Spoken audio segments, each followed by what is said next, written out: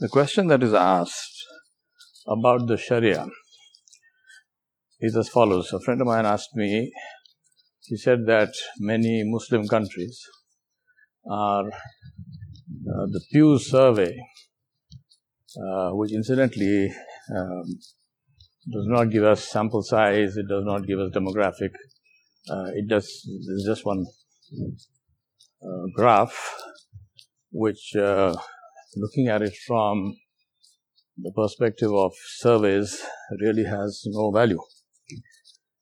Be that as it may, there is at least this overall feeling that Muslim countries and the people in Muslim countries want the Sharia to become the law of the land. And the question that gets asked is that if that happens, then what will happen to the non-Muslims living in those countries? How can you have the Sharia as the law of the land in a country which may have a Muslim ruler, but which has a population that is not Muslim? How will they fare in this whole thing? Now, it's very important to understand the context of, first of all, what is known as the Sharia.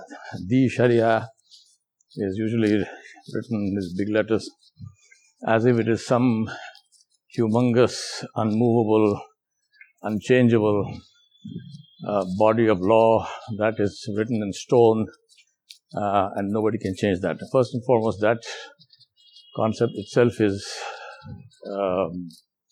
completely faulty. The Sharia has two parts to it.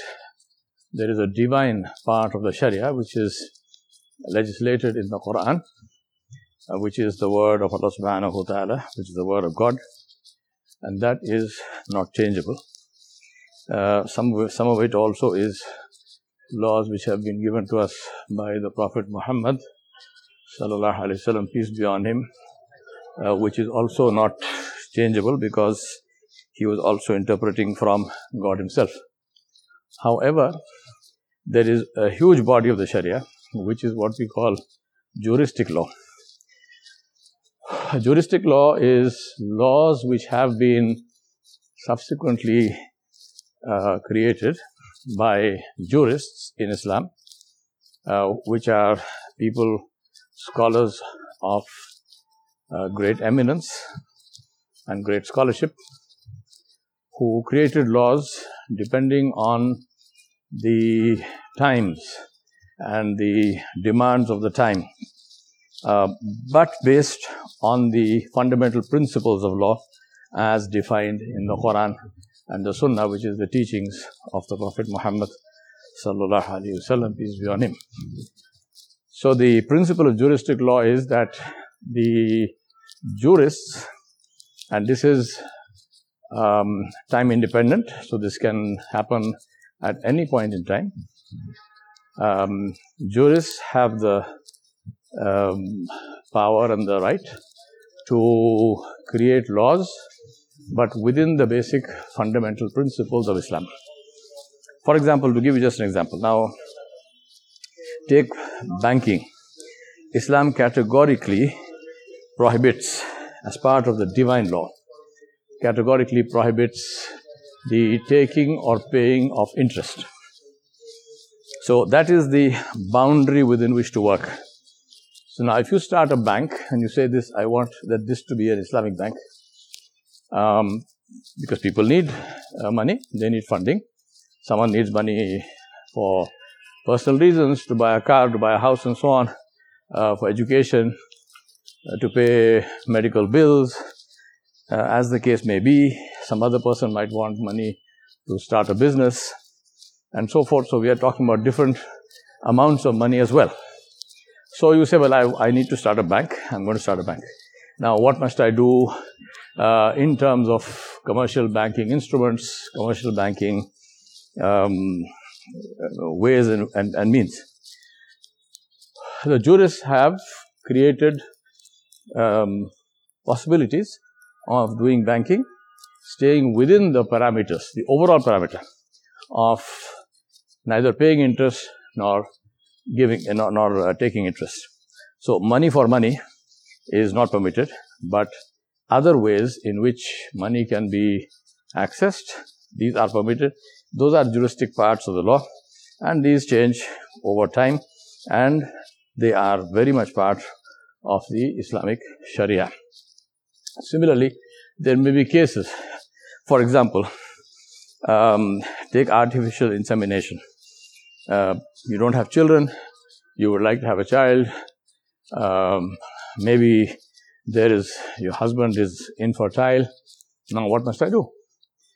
In Islam, there is no adoption in the traditional sense, meaning you can't take a child and give the child your own name, because Allah subhanahu wa ta'ala says the child is entitled to the name of his biological father, and therefore you cannot take that away from him. That is the right of the child. In Islam, the person has the right to retain their, what is called maiden name in English, which is the name of their biological father. A person is entitled to retain that throughout their lives. That is the reason why Muslim women, after they get married, they do not take the husband's name, they retain their own name. If they choose to take the husband's name, that is not haram, it is not prohibited, but they have the right to retain their own identity without changing their name and taking the husband's name as their own name. So therefore, when there is no adoption, what do? You still want children. So today we have the medical possibility of saying, okay, let's do artificial insemination. Now, what is the divine law within which the jurist who is asked this question has to work? The divine law has to do with the issue of adultery, which is a sexual relation between a man and woman who are not married to each other. So now when you're saying that the sperm has to come from a sperm donor, the sperm donor in this case is obviously not a husband. So is this permissible or not permissible? Now, these are the kinds of things where jurists have ruled. And they have ruled in the context and within the boundaries of the divine fundamentals of the law. Obviously, one can look at many examples and say that the divine law of Islam came in the 7th century, and the world obviously changes and has changed. So over time, there will be new situations that emerge, new demands of life, of society, of challenges that we face. And so we have a law which must be dynamic, which must be changeable, but obviously it must not tamper with the fundamental principles of the religion itself, because we believe that God knows better than we do. We believe that Allah subhanahu wa ta'ala is our creator and our sustainer, and He knows what is right and wrong, and whatever He decrees is for our benefit. It's not for His benefit, because He is beyond harm and benefit for anyone to cause Him harm or benefit. So this is one. Second thing is that Islamic Sharia or Islamic law is based on the fundamental principle of justice.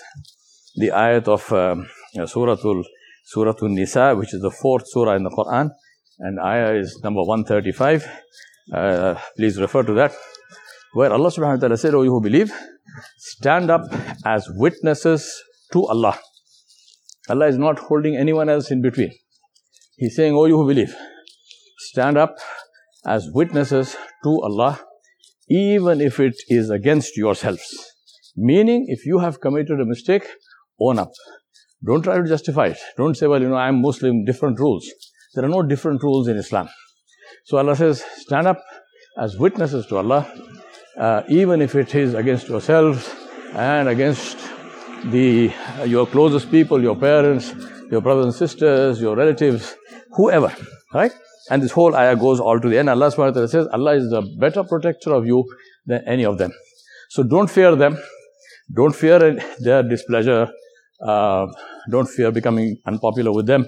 Stand up for the truth. No matter what the truth is, no matter how uncomfortable it is, no matter how dangerous it is, stand up for the truth. And that's the reason why the Prophet ﷺ, he said that the peak of Iman the peak of faith is to speak the truth before the tyrant. So he says, even if you are standing before a king who might take your head off if you spoke the truth, he says, speak the truth. If your head has to go, it will go.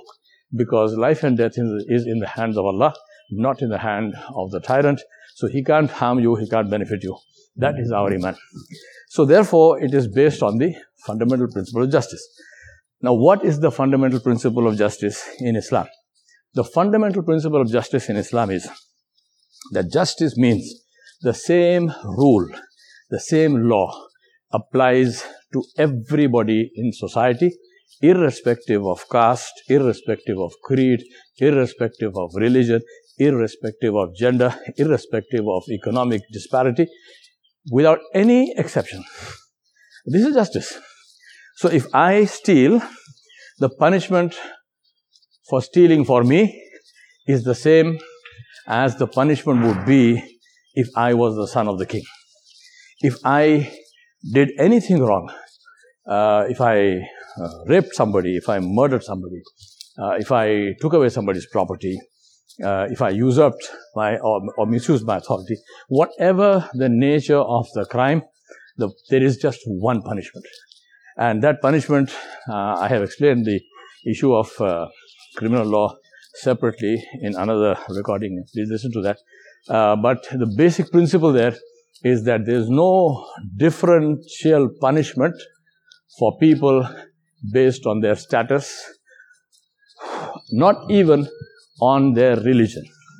So in a state in which the Sharia is in force, if a Hindu commits a crime and a Muslim commits a crime, they will get exactly the same punishment. There will be no difference in the punishment. For the Muslim, it will not be lighter or heavier, and that compared to the punishment for the Hindu or the Sikh or the atheist, there's no difference. Same crime, same punishment. If there is forgiveness in that crime, if it is possible to be forgiven, then the same forgiveness rule will apply to the Muslim and the non-Muslim. There is no change in that either. This is the basic fundamental principle of Islam, which is justice, meaning the same treatment for everyone, irrespective of any issue, irrespective of anything to do with their ethnicity, with their religion, with their caste. In Islam, there are no castes anyway, and so forth. So this is the one principle. Second thing in a Sharia, in a state that is ruled by the Sharia, is that the Sharia gives complete freedom to non-Muslims to practice their religion and to live their lives according to the personal laws of that religion. So, for example, Islam has a certain set of laws of inheritance. Now, for a Hindu or a Christian or a Sikh or whoever living in a Muslim country administered by the Sharia, which law of inheritance will apply? The law of inheritance which will apply to the Sikh or the Christian or the Hindu is their law of inheritance, not the Islamic law of inheritance. Please understand this very clearly. Not only is the Hindu, the Sikh, the Christian, whoever, I'm just naming three religions, the Buddhist, whoever. I mean, not only are they permitted to worship their gods, their God is not Allah subhanahu wa ta'ala, it doesn't matter. Not only will the state permit them to worship their gods, the state will permit them to worship them in whichever way is decreed by their religion. The state will permit them to maintain their churches and their temples and so on and so forth. The state might even help them to do that. The state might even give them money to do that. The state will permit them to live their lives, to celebrate their festivals and so on. The state will permit them to live their lives according to their personal laws. They will be permitted to marry who they wish according to their rights. They will be, as I mentioned already, inheritance and so on and so forth. So, as far as the life of the Hindu, the Sikh and whoever, the non-Muslim is concerned, in a Islamic country which is run according to the Sharia, it will mean no change whatsoever. They will continue to live their lives as Hindus, as Sikhs, as Christians, as Buddhists and so forth, displaying all the signs of their religion, meaning that if they are supposed to dress in a certain way, the Sikh will not be told to take his turban off. The Buddhist will not be, forced to take off his robes and so forth. Nothing. You can live as you wish, or dress as you wish, eat whatever you like. With respect to eating only, there will be some restriction, which is, for example, that it is unlikely that you are going to be able to buy pork freely in a Muslim country. However, in the Islamic Sharia, there is permission for people who eat pork to have pig farms and to buy and sell pork, but only to other people like themselves. So a Christian, for example, Christians are not supposed to eat pork. Go read the Bible. Jesus never ate pork, but that's a different discussion. But I'm just saying now that Christians, for example, are permitted to have a pig farm in a Muslim country ruled by the Sharia, have a pork shop, provided they sell only to Christians. So there may well be some form of monitoring of that to see whether the person is respecting the rule of the land, but that's it. Similarly, as far as alcohol is concerned, in Islam it is haram. So in a Islamic country which is ruled by the Sharia, a non-Muslim will probably be asked to show his ID before he can buy alcohol, or alcohol he might be permitted to buy alcohol after he gets a annual permit or something like this, which we have seen even in India in the days of prohibition. You had to have permits to buy and so on and so on. So those are the only two things. Third thing is, it's not a law as in liable for punishment, but Islam gives a huge amount of scope for consideration of each other, or consideration for each other. So, for example, in Ramadan, having a restaurant which is open and working during the fasting hours is permitted if the restaurant is inside a hotel. But if it's a restaurant on the street, then you are probably going to be told, don't open this restaurant between the hours of fasting, and after in the evening and so on, you can do your business. Usually you will find that you will do far more business because Muslims eat a lot in the evenings. But the point is that this is about the only restriction that I can imagine. Other than that, there is no restriction whatsoever. You definitely will not be lynched by a mob of Muslims because you ate pork. That much I can assure you. I know you know what I'm referring to. Utterly shameless that we have to live with that kind of condition, and nobody talks about fairness, and nobody talks about how is it possible for a multicultural society to be like this when it is this issue of being lynched for what you eat. Believe me, this does not happen in a Muslim country. The biggest question really seriously to ask is that even today, we have countries which claim to have the Sharia in force. Now, anyone who understands the Sharia, who knows the law, knows that the Sharia which is in force in those countries is very selective. Mostly it means that the criminal law has been implemented. In the civil law, there are all kinds of impermissible things that are allowed. For example, interest-based banking, commercial banking, which is totally prohibited in Islam, is the norm in practically every country which calls itself Islamic, which calls itself Muslim, including Saudi Arabia, including Kuwait and Iraq, and Iraq has been destroyed, but take Qatar or the UAE or Pakistan or Turkey or Egypt. There is Islamic banking as well, but commercial banking, which frankly, if there was the Sharia in force, the first thing to be banned should have been commercial banking, interest-based banking, but it is well and strong. However, you will find the hudud, the issue of the criminal punishments being meted out. There again, ask yourself, How many 100 people have you encountered in a Muslim country? Second question to ask is this, that, and you can, these are verifiable figures. If you look at the number of Indians, I'm talking only about Indians now, if you look at the number of Indian Muslims and compare them to the number of Indian Hindus, only Hindus, I'm not even talking about Indian Christians, because they are also a huge number, but just the Hindus and Muslims. If you compare the number of Indian Muslims living in all of these GCC countries, so Saudi Arabia, Oman, Qatar, UAE, Bahrain, and Kuwait, if you compare the number of Indian Muslims living in these countries put together and compare them with the number of Hindus in these countries, the number of Hindus far outnumbers the Muslims living in those countries.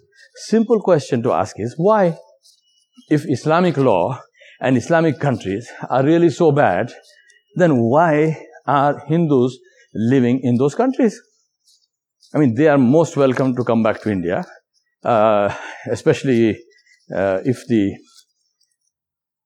desire of the current dispensation goes through. You will have a Hindu Rashtra in this country. What do you think will happen?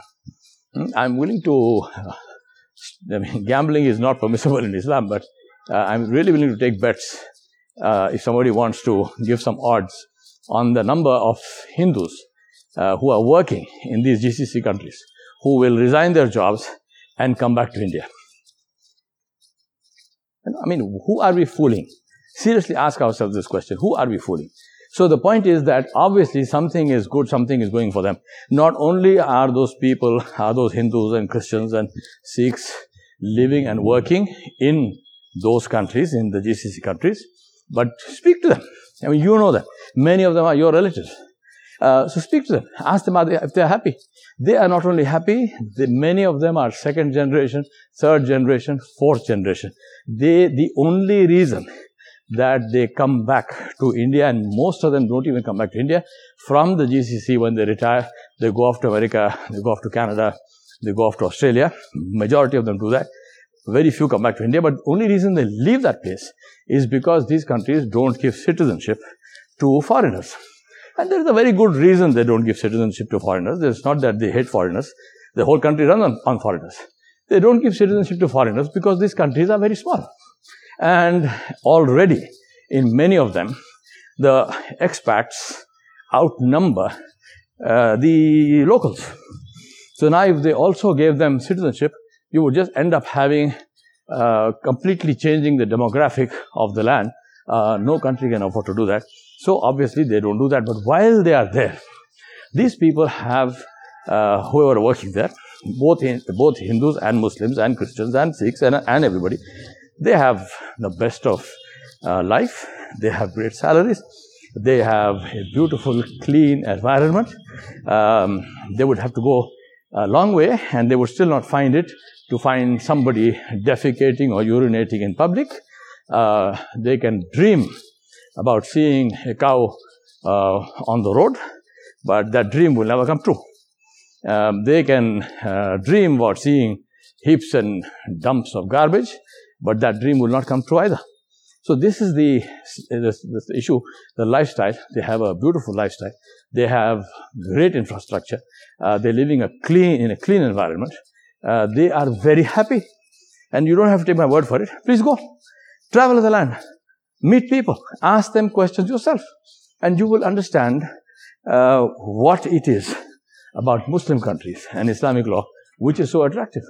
So the question, this is a long answer to the short question, what will happen to non-Muslim minorities in a country if that country applies the Sharia as the law of the land? The short answer is nothing will happen to them. They will be able to live their lives peacefully, harmoniously, beautifully, according to their own religions, following their own laws, and they will, on the other hand, because of Islamic Sharia, because of Islamic law, they will have a law-abiding environment. There will be practically no crime, and they will have a a clean and beautiful environment, because that's what the Sharia orders.